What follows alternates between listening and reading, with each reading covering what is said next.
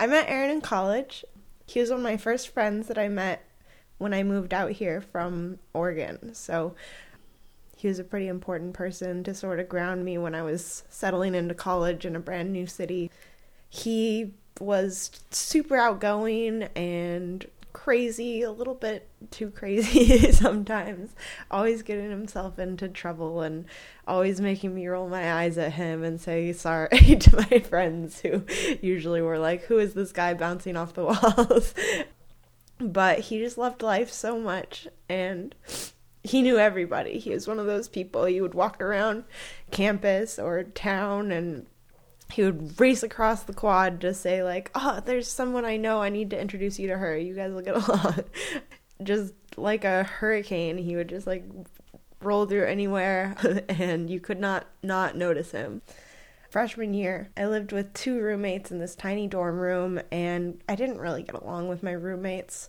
So I ended up putting up this curtain to sort of block off my cove. And, of course, the mean girls that they were, they jumped on that opportunity to nickname me the curtain girl, the creepy curtain girl.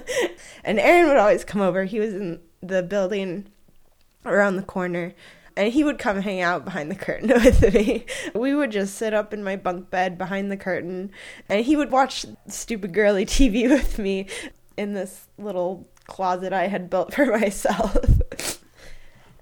He had, years ago, sort of come out to all of our friends and told us that he was trying to get clean and that he had been struggling.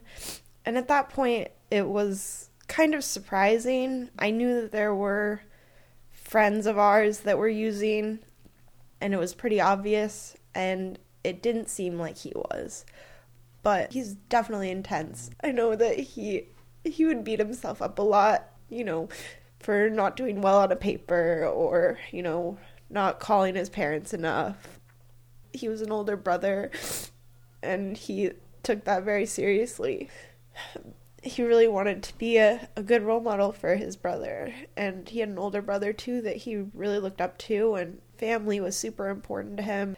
But I think that he just needed to take it easy.